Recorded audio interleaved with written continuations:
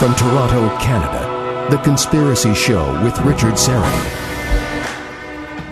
And thanks for inviting me into your home, long-haul truck, RV, camper, taxi, your parents' well-appointed rec room with the simulated wood paneling, electric fireplace, and the painting of dogs playing poker, your loft, that greasy spoon just off the interstate, and your cabin in the woods. And howdy to everyone listening in on one of our affiliate stations across North America. Hey, you streaming us live on my YouTube channel, Strange Planet, and those of you, of course, assembled in the YouTube live chat. However and wherever you're listening, I bid thee the warmest of welcomes, and I thank you for your fine company. This hour, more on secret government UFO crash retrieval programs. Victor Vigiani from Zealand News Network stays with us. And coming up in just a moment, the legendary Clifford Stone. Say, if you enjoy The Conspiracy Show, check out my podcast, Conspiracy Unlimited. And new episodes drop every Monday, Wednesday, and Friday. You can listen and subscribe at conspiracyunlimitedpodcast.com, conspiracyunlimitedpodcast.com, and it's now available on Spotify. And for less than $2 a month, you can become a Conspiracy Unlimited Plus member. For just $1.99 per month, you get access to my back catalog of Conspiracy Unlimited episodes. That's over 380 episodes. Plus, you'll receive 2 exclusive commercial-free Plus episodes every month. Again, to become a Plus member, go to conspiracyunlimitedpodcast.com and click on Get Access to Premium Episodes. conspiracyunlimitedpodcast.com. In the world of UFO research, the name of retired Army Sergeant Clifford Stone is nearly a legend. Decorated Vietnam combat veteran, he served 22 years. Clifford claims that he led a double life from the late 60s through his retirement in 1990. While officially assigned to an NBC team, that's Nuclear, Biological, and Chemical Retrieval and Abatement Detail, he asserts that he also served on top secret UFO crash retrieval missions where he had physical contact with downed ET craft and interactions with captured non-human life forms. The official NBC team assigned allegedly served as a cover for those highly secretive and compartmentalized operations. And over a period of nearly 40 years, Clifford has amassed one of the largest private collections of authentic government documents, clearly establishing the hard reality of the UFO phenomenon. He's the author of UFOs Are Real and Eyes Only, the story of Clifford Stone and UFO crash retrievals. Clifford Stone, welcome to The Conspiracy Show. How are you? Fine. Thank you kindly, sir. Clifford, for those not familiar with Operation Moondust, just give us the broad details of that.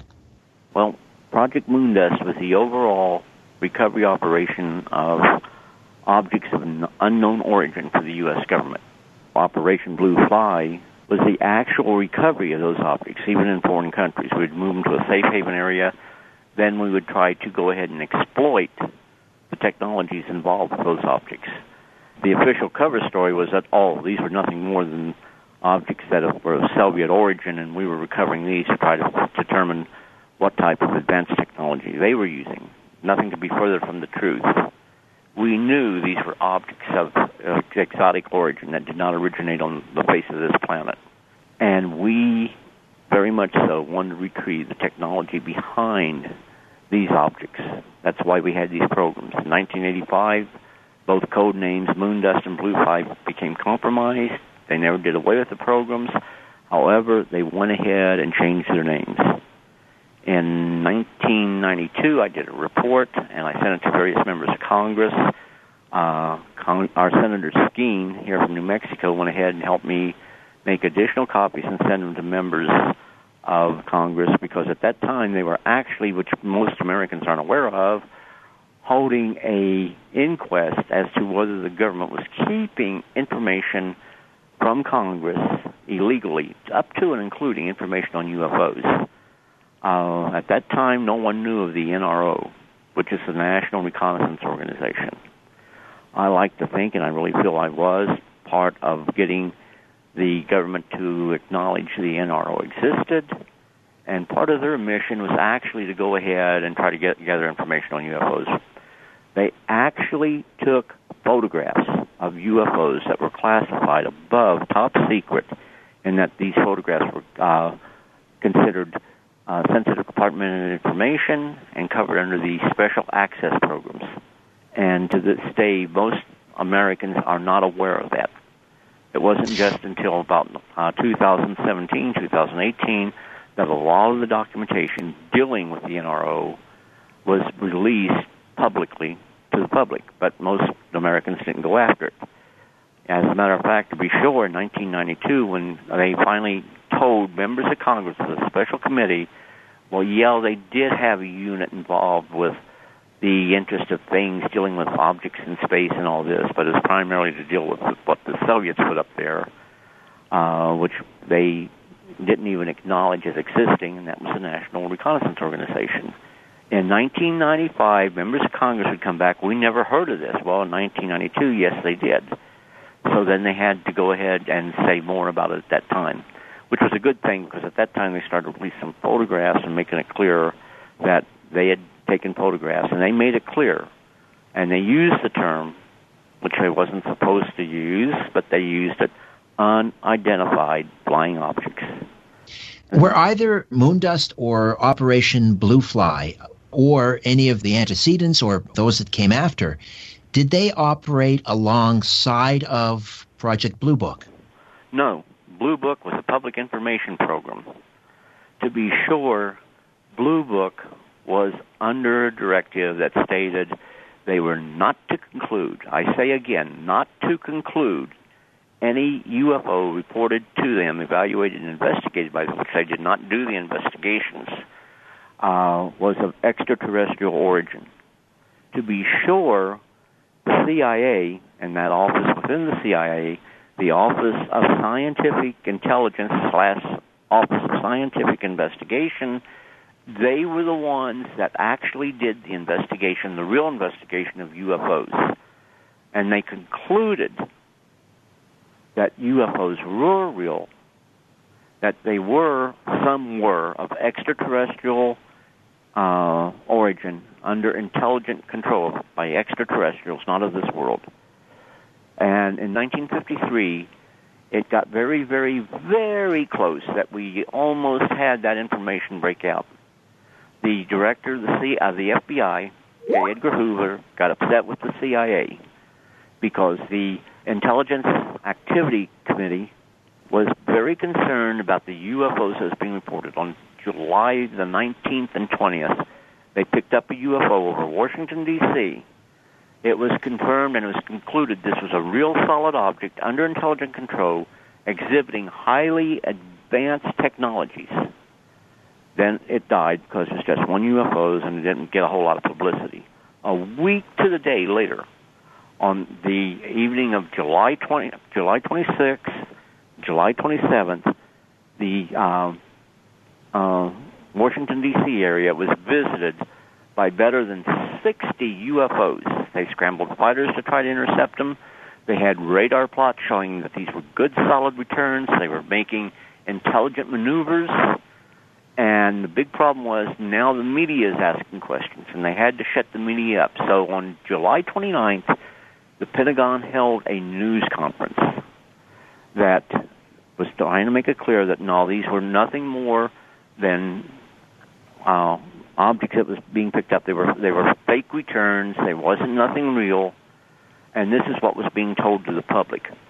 3 rooms down from where they had that conference, they were holding another conference where the members of the intelligence community was being told, hey, look, these things are real. They're serious. They seem to be under intelligent control. And if for no other reason, they could accidentally trigger a world war between the U.S. and the former Soviet states. So the whole situation is people didn't know about that. It got so serious that the Intelligence Advisory Committee met and saying, you know, we need to take this serious.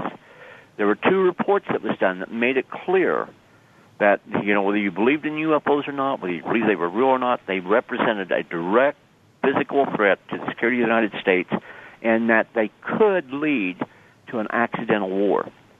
And the situation was that the Air Intelligence Advisory Committee, or the Intelligence Advisory Committee of the CIA, concluded there needed to be every intelligence organization within the United States government involved in getting truthful, solid information on UFOs, and not just the Air Force, which the Air Force was always trying to get out of the picture. So what Clifford, happened was they came to a conclusion that they needed to have a scientific committee to investigate UFOs. So, committee, Clifford, yes. Yeah, when you say that, so all of these people are on top of this issue from the very beginning, and it appears that sort of everybody's on board with this. What stopped it from coming forward back then as it's coming forward right now? The information that we've got from the Pentagon and all the U.S. Navy right now is one thing. But back then, was that a similar situation, or was it subverted in a way that it just didn't leak out or didn't get into the public domain? Well, the whole situation was that it was hard to get documentation into the public hands to back up what I'm telling you right now. That information is now available, but people don't bother reading it, and they are zombie-like in that they go ahead and they're controlled. The government tells them this is what you should believe, this is what's true, and the people believe that.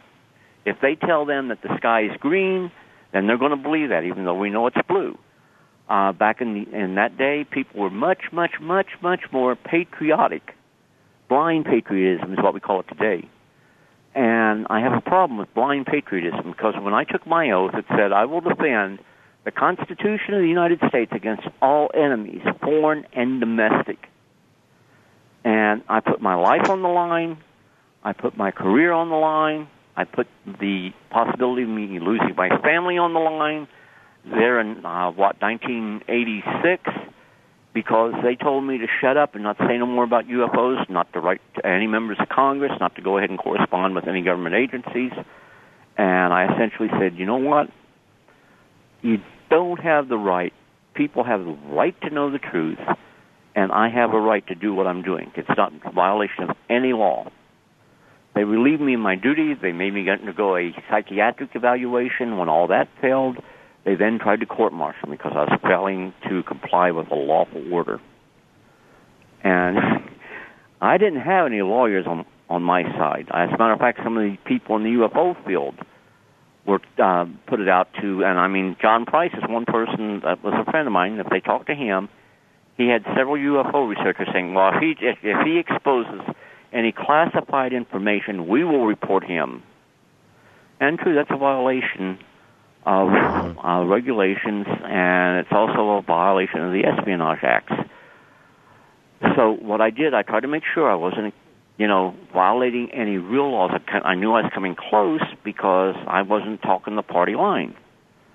But the whole situation is, by the grace of God, the people that really knew what I was trying to do, and a lot of people in the field that behind closed doors actually agreed with what I was trying to do.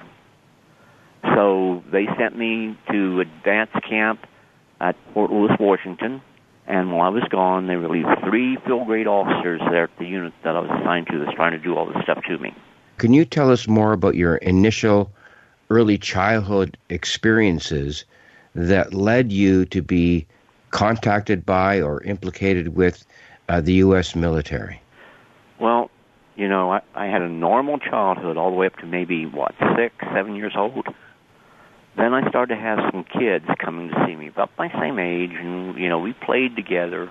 But, the situation was they were telling me, don't tell other people about us because they can't see us. And I thought, that's crazy. I can see you.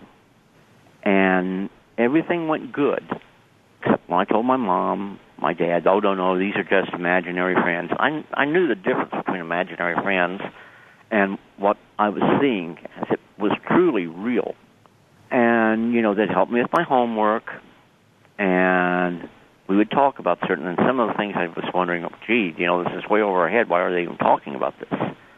But at that time, to me, they were just normal school kids, just like me. Then one day, I came across this little bird. It just hatched from its egg, maybe a day old or something like that. It had fallen out of its nest. It broke its beak and it's bleeding. Then I took it and I tried to heal it. I put it underneath this faucet, trying to stop the bleeding. And, of course, that killed the little bird. I felt like a cold-blooded murderer when that happened. I didn't like killing anything, period. I mean, I didn't like killing even insects. And who would, right? One person that I saw as a little boy, a blonde-headed boy, about my age, about my size, all of a sudden he appeared in front of me, really shocked, saying, "Why do I feel what I feel inside of me? Why is it I want to have tears like you have in your eyes?" Then I saw him turn the way he really looked, and that was the little green creature always known as Corona. When I saw that, scared me to death, and I knew something was terribly, terribly wrong. I ran to try to hide, and I hid behind the couch, and he showed up there. I ran and hid behind the area, the space between the refrigerator and the sink, and I felt like these little bony hands scratching me on the head. It's like saying, "You can run, but you cannot hide." Then he started very carefully, very patiently telling me, "Look, we have chosen you, and I will be following you throughout your life. The day you die, barring I have no accident that takes my life, I will be around to grieve your passing. But, we need to get to where we understand that this isn't something that you need to be crazy about. This is something that is reality. It's going on." Then at that time now, at a very young age, about 6, 7 years old, I had to make a decision to go ahead and accept what was going on in my life and learn from it, or fight it, which eventually it would drive me crazy. So I chose to try to accept it and learn from it. So from that day on, I had these events, going on in my life. I couldn't deny them. I mean, when I went through school, I'd even tell people about them. And, of course, they'd make fun of these things, but I could not deny it because it would be like denying myself. If they choose to believe me or not believe me, so be it. Throughout my life, that's been my attitude. But the whole situation is that I tried to get in the military because I was patriotic. I love my country. My country's like God, country, and mom's apple pie. And we had the Vietnam War at its height at that time. And I had friends going in and dying because of the Vietnam War. And I felt I had an obligation to serve my country. So I went ahead and signed up for they called it the delayed entry program. And I wanted to become a helicopter pilot. So while I was still in high school, I signed up for it. They sent me to Fort Hays, Columbus, Ohio, to the MEB station there. And I underwent a physical there, and they determined at that time that I had medical problems, and I was permanently medically rejected from military service, so I was 4F. So now I knew I couldn't get in the military. I went ahead, graduated from high school there at Teays Valley, there at Asheville, Ohio. Then I went home. I'd been home for a little less than a month. I got a notice that they want to do a reevaluation on me. I'm sitting back, why do they want to do that? Because normally that didn't happen. If you were evaluated permanently disabled, you didn't go back for a second time. But I got it, and of course my mom didn't want me to go off to war, and I said, "Mom, that's not going to happen. I'm medically rejected from military service." So I went ahead and went there. When I got there, I passed everything with flying colors except for the physical. They had a captain that was doing the evaluation of the physicals, and he was permanently there. They had a colonel that was from a hospital there in Washington, D.C., and he was visiting, and he told the captain, "Look, this is Friday, take your family," 4th of July weekend, by the way, "take your family, go to Camden Park," which was an amusement park there in Huntington, West Virginia.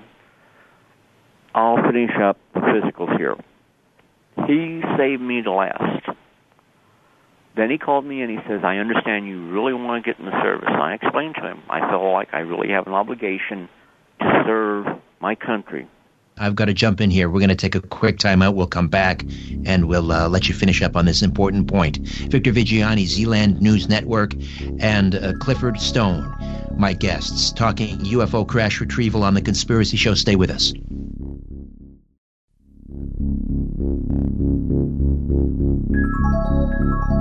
When you look at the sky, ever wonder if someone's looking back? This is The Conspiracy Show with Richard Serrett. Welcome back. Before we get back to my conversation with Victor Viggiani and Clifford Stone, I just want to shout out a big thank you to Star Chamber donors at Patreon, Denny Bladell and Kirk Shamal. Kirk and Denny are just terrific, wonderful supporters of this program and my podcast at Patreon. They are Star Chamber donors, Denny and Kirk. Words cannot express my gratitude. Thank you. And if you'd like to become an official donor at Strange Planet, you can go to patreon.com/Strange Planet. Patreon.com/Strange Planet. There are a number of donor tiers available, and you choose the one that's right for you. And my eternal gratitude goes out to you as well. All right, Clifford, I want to move ahead just because time is tight, and I know we were in the midst of discussing how you ended up in Vietnam, despite being originally disqualified or being labeled 4F. Obviously, they wanted you there, and they were willing to move heaven and earth to do it. But I'm just wondering if we could maybe tie a quick ribbon on that, and then move into your actual work in UFO retrieval. Well, when I got in, I saw that there were certain things where they were trying to groom me for certain things. Like at my AIT, going in for a clerk typist. Well, I got to see a typewriter one day in my AIT, which was 8 weeks. But I had details every other day, and most of those were over at the intelligence office, base intelligence office. And they had a person in there from Fort Belvoir, Virginia. And he brought up the subject of, how do you feel about UFOs? Well, my mama didn't raise any fools, so I says, I don't know. I don't really give them much thought. So I think you probably give them more thought than what you want to admit to. So he started to show me records, started to show me pictures, and I noticed they were marked with secret, top secret, then they'd have a slash, and they'd have other words following them, and at some points it could be up to 11 different words. And at that time, that was perfectly okay. But I didn't know what those meant. I knew what secret meant. I knew what top secret meant. And I said, sir, I don't think you should be showing this stuff to me. He says, private, I'm not showing you anything that I don't have a reason to show you. So I went ahead, graduated from AIT, went to my first unit there at Fort Belvoir, Virginia, 36 Civil Affairs Company, 96 Civil Affairs Group. The first thing I did when I got to my company, I saw my First Sergeant Weeks, and I said, sir, our First Sergeant, I think you should know, I can't type, but you're a clerk typist. I said, yes, First Sergeant, but they didn't teach me anything there. He said, no, you went there. It says here you can type 74 words per minute. I said, yes, First Sergeant. They lied. So he went in to talk to the captain. When he went and talked to the captain went over my records, and he came out and he asked me a strange question. What color of uniform do you have on there, Private? And I says, well, green, sir. I mean, the Army, He says, I just want to see if you wasn't colorblind. I didn't know at the time. My DD Form 4 reflected that I had enlisted 3 years into the United States Air Force. That would come back to haunt me later on. So I went ahead, and they decided, well, if you can't type, if you're not good as a clerk type, we need somebody as a unit NBC, nuclear, biological, chemical, non-commissioned officer, to take care of the NBC equipment, the fuel phones, and all that. I said, okay. So they said, okay, we're going to send you to school, 3-week course, to learn what you need to know about this, because it's going to be given to you as an additional duty. So I went, and when I got to school, everything seemed normal. I mean, we learned about NBC. The only thing that was out of the norm, they showed us some film, which, it was more intelligence than what it would be anything to do with NBC. And they said, okay, here at 500 and some odd miles in space, this is planet Earth. And they went in, okay, this is the United States. Then they went down, this is New York City. Then they went down, this is a person sitting on a park bench in New York City, reading the newspaper. Then they went down, this is the headlines of that newspaper. All this being taken 500 plus miles in space. At that time, that type of technology wasn't supposed to exist. They never explained to us why they showed that to us. But the whole situation is, all of us that was there in my class, we all saw it, and I know not everyone was involved with UFOs, but I firmly believe, although I was never told, that this was part of my orientation to get me ready to be involved with UFOs. Now I go back to my unit.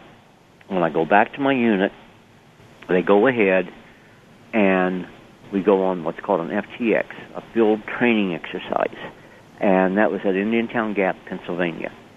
While we're out there, word came in that there was a crash of a Soviet fighter in that area there, and we had to go out to recover. And we were going to be the NBC B team, because they already had the A team already there, to back up the A team. So we went ahead. I had a deuce and a half that had all my equipment in it, and there were about, 5 deuce and a halves and 3 Jeeps that made the convoy when we went out there to that area. And when we went out to the area where the crash took place, I remember we went ahead, I started to set up, and they said, no, you don't have to worry about it. Said, we need you to do other things. And the guys that I met that I always called the colonel because I had a lot of contact with him. He says, son, I need you to take your Geiger counter, APD 27. I need you to go out to the berm and call back the readings that you're getting off that Geiger counter. And I said, okay, sir. And he says, every couple of feet, I need you to call back the readings. So started off, normal background radiation, and I went a little higher. Then I got to the berm, to the top, and I looked down, and I thought, oh, my God, this isn't a Russian craft. It was like the heel of a shoe, where the rounded part, the back of the heel, went into the ground, and there was a kidney-shaped door on the side of what you'd call the canopy of the craft. And halfway out was the body of what you would call a typical gray alien. And I immediately turned around and I said, sir, I need an officer up here. And he went ahead and says, just tell us what you're seeing, son. And I said, no, sir, you don't understand. I need an officer up here. What I'm seeing, it just can't be real. He says, just tell us what you're seeing. And finally, I started telling him what I was seeing. And I remember saying, do you believe me? And he says, yes, son, come on back down. I went back. They made me sit in the back of the deuce and a half. And I didn't have no field phones connected up like I had at the training site that I was at initially. I just sat back there, and I monitored the 2 Prick 25 radios I had. And I watched. They came in. They had a crane lift up the craft itself, put it back on what we call a low boy, cover it with a canvas, took it out. Then I saw 3 stretchers, and they had 3 bodies on them. And what people don't understand, you, even after death, you can pick up on things. Like these entities would say, they have families just like us. And they were recalling that they were no longer going to see their families again. And other things, I'm thinking, how do I get this stuff out of my mind? How is it I'm picking this up? This can't be real. Anyhow, I went back, and no one even debriefed me on that. It was like it was nothing that happened. Then it was about a month or so later, a friend of mine that went through NBC school with me. When I went through NBC school, my return ticket to my unit, it came up missing. And, I didn't have a lot of money, so I didn't know I was going to get back to my unit. Anyhow, Jack says, that's okay. I got my vehicle, and I'll take you. Well, Clifford, I got to jump in here. We'll take a quick time out, come back. Clifford Stone, UFO Crash Retrievals with Victor Vigiani right here on The Conspiracy Show. Keep it right where you have it. Back with more.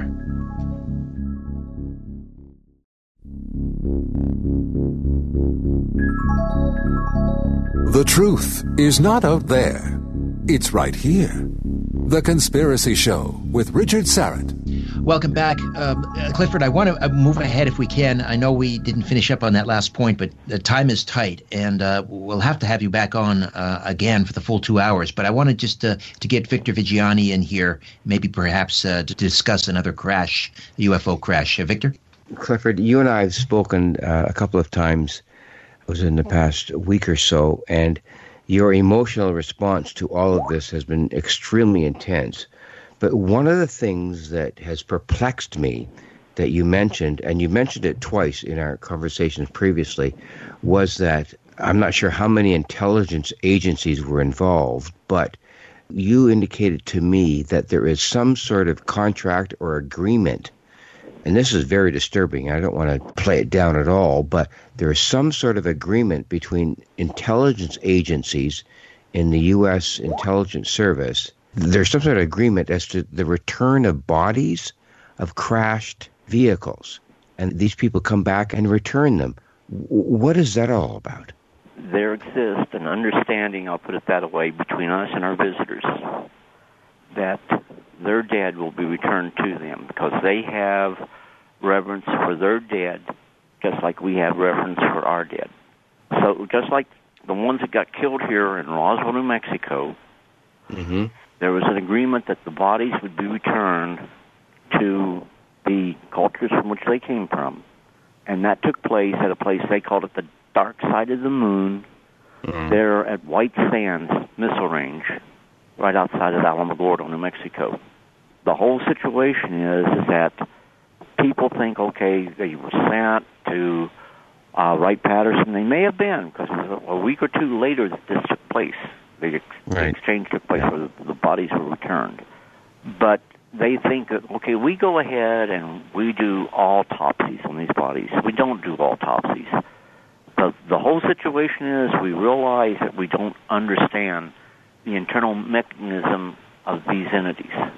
So we try to get to the point where we understand.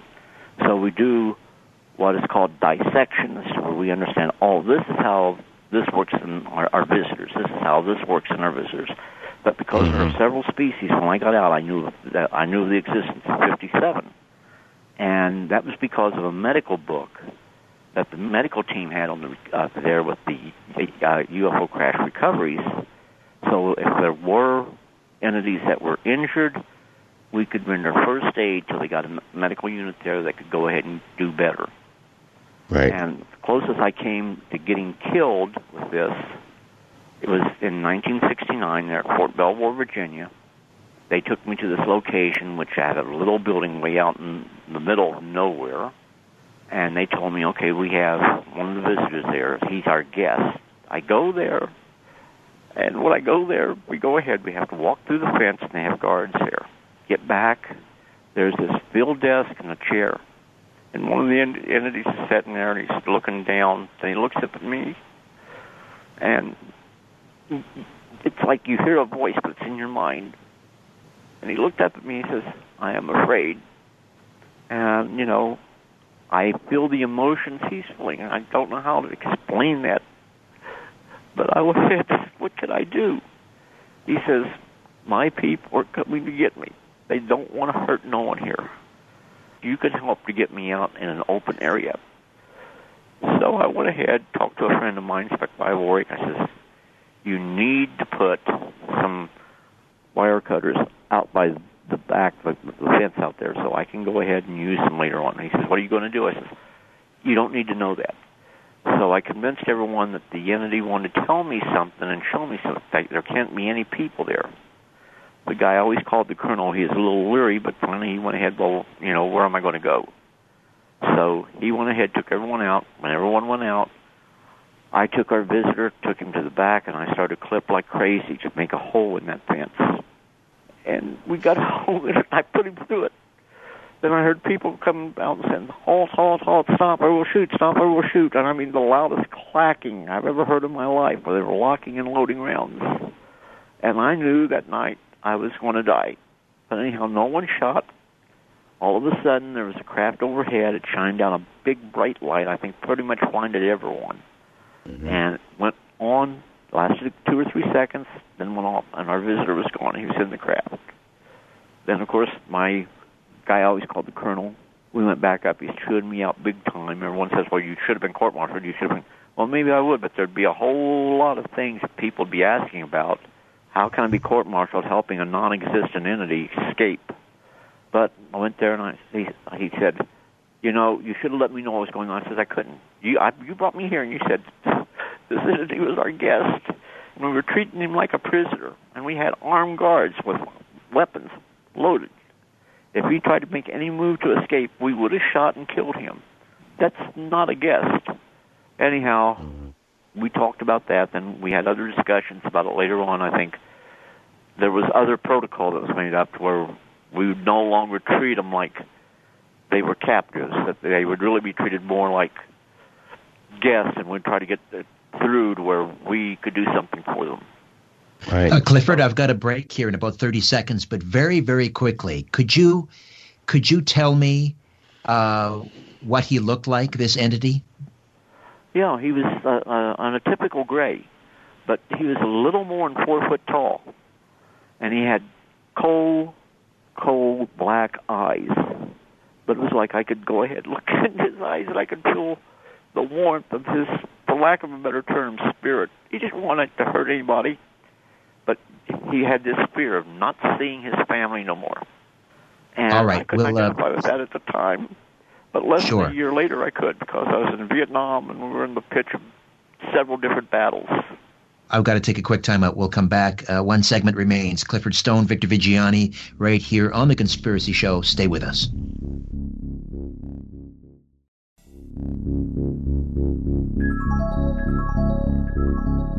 Keeping an eye on the New World Order. This is The Conspiracy Show with Richard Serrett from Zoomer Radio. To speak with Richard, call 416-360-0740 or toll free 1-866-740-4740. Clifford, before I throw it back to Victor Vigiani, I just wanted to ask you, because you have such a vast collection of government documents related to this issue, do you have photographs or film footage, video footage of any of these entities that you're not able to release? Clifford, if I did you hear me? If I answer that question truthfully, it puts me in harm's way. Hopefully you can understand what I'm trying to say there. But I will say this. In 1973, we went out to a field where there was allegedly a craft. When we got there, there's no craft, but there are all kinds of strange rocks out there. We formed a skirmish line. We were told to go and pick up any of the objects we find to be very, very strange.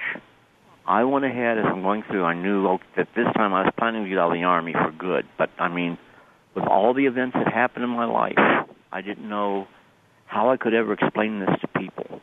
Even though some of my friends, I showed them, I'm about to say what you were asking, I showed them pictures, I showed them documents, but I had permission to do that. So now they knew, even though I sounded crazy when I was a kid in high school, now they knew I was working with it officially. And I had the documentation to prove it. One of the photo albums I had, as a matter of fact, was from Kodak, I think, and it was called Blue Book, which I thought was ironic. But I went ahead and I'm thinking, okay, and I wasn't supposed to keep any of that stuff, but I thought I got to have something. Oh, these rocks were highly unusual. Never seen anything like them in my life, and never seen anything like them afterwards. But I thought, if I get one of these, I can prove to people that I was involved in something. So I picked one up, put it in my boot, and left the field with it there. As we returned back to my unit, I started to worry about it, thinking, you know what? This is so sensitive. If they thought that I had this, they would probably go so far to take my life to make sure it doesn't get out in the public. So I kept it, and I had people didn't even know they were my friends, that held on to this rock for me. And I didn't say anything about it until about a year or two ago. Then I brought it out. And some of the people that I brought it out to, they went out, they tested it. They had some equipment that they tested there, and they found that it would actually reverse magnetic fields. It would go ahead and be magnetic at times, then it would be non-magnetic. And at least 3 people told me that they felt that this rock had a personality of its own, but it had high strangeness. My friend from Bulgaria, he would have to tell you he felt there was things strange about it too. He also ran tests the same way. We hit it with a magnet. It showed to be magnetic. Then all of a sudden, it wasn't magnetic anymore. We checked the magnet that we used out. The magnet itself was no longer magnetic. And it would change the magnetic fields. Where it was a north-south magnetic field, it'd reverse it to a south-north magnetic field. It would make a compass spin like it's going crazy. But yeah, I have that, and I do have some photographs. I'll tell you right now, I have some lectures from Dr. J. Allen Hynek, where it makes it clear he believed UFOs were real. And there's slide sets of that. If I don't get those converted into something else soon, they're going to be lost to posterity forever. And I hate that because these are really important to future generations so they can understand that this great man, who for the longest of time felt that UFOs would go the way of the sea serpent, stepped back and finally said, we have to start listening to these people and not saying they're all crazy. Something's going on. All right, I want to throw it back over to Victor here. Yeah, Clifford, you and I spoke earlier, and it's really a very devastating revelation to me that you indicated to me that in the last few minutes that we have, that intelligence agencies within the United States have contracted with extraterrestrial races to return these bodies or injured ETs to their original planet. Now, please explain how that might work and how that reality can possibly be expected to be understood by the general public. Well, exactly how it works, I wasn't involved in the internal network of that. But the whole situation is, like, if we're on our way to a crash site, actually this happened in November 1963, an incident right out there at, in California. What's the name of that air base out there? Edwards Air Force Base. And it actually, there was a file in Blue Book before they pulled it, where they had a UFO that came down like a falling leaf, landed on a dry lake bed out there. They sent a strike team, which is a heavily armed security force, out to secure the craft that went down. Another craft appeared and came down over it. When this happened, the strike team was notified and said, stay in place, don't go any closer. Then when the other craft, which looked exactly like the first one, was on the ground, got over it, I don't know how many feet or so above it, it started to go up slowly and gradually. And the craft underneath, it started to sway still like an old leaf being blown by the wind, and was lifted up until it was totally out of sight. That right there, they launch rescue teams, just like if we have a plane crash in the wilderness. We go looking for that aircraft and for survivors. They do the same thing. And one thing that people need to understand, they are highly evolved and intellectual creatures. They aren't, monkeys out in the jungle. Right. And all too often, we say, oh, well, they crash, they don't really care what happens. Well, no, they do. I had a person very close to me, and you know of her, she'd have to tell you your story. But I had a little crystal, and I could hold that in my hand. I could see three-dimensional structures and everything, which if I would think about it and they'd show up dealing with their own planet. And other things is you become, I guess they call it like being a sensitive. When I worked at Job Corps, I could pick up things with my kids out there. And they always said, that I was sensitive called me something else, because they knew I had this, and I'm going to call it a gift. A lot of people call it a curse. But they said, well, why don't you go buy lottery numbers and win money? And I made it clear to them, you know what? This right here is a gift where I can help you people. I can't make myself rich. I can't do anything to improve myself. But the situation is, when things are happening, I can help you. And I had one young lady one night, she was going to kill herself. I was at home. This is my day off. I couldn't escape that she was going to kill herself. So I went ahead and I went out to work. And, you know, the security guards are, well, everything's okay. Don't worry about it, Stoney. Well, we went looking, and we went by the female dorm, and she was sitting out at the smoke shack, and something told me I needed to stop and talk to her. So I went and talked to her. Mom didn't want to take her back. Dad didn't want to take her back. She had no place to go. In a week, she was going to be graduating from center. We've got about a minute here, Clifford. I'm sorry to rush you. We've got about a minute here. Okay, I gave her my phone. She went ahead, called her grandma. Grandma was going to take her. So I helped pay for her to get to her grandma. The next day I came in, she told me, says, you didn't even, was working yesterday. Why did you come in? And she told me, you knew I was going to kill myself last night. I says, yeah, I heard that. She says, you know how you tell me that you feel guilty every day of your life because other people died in Vietnam and you lived.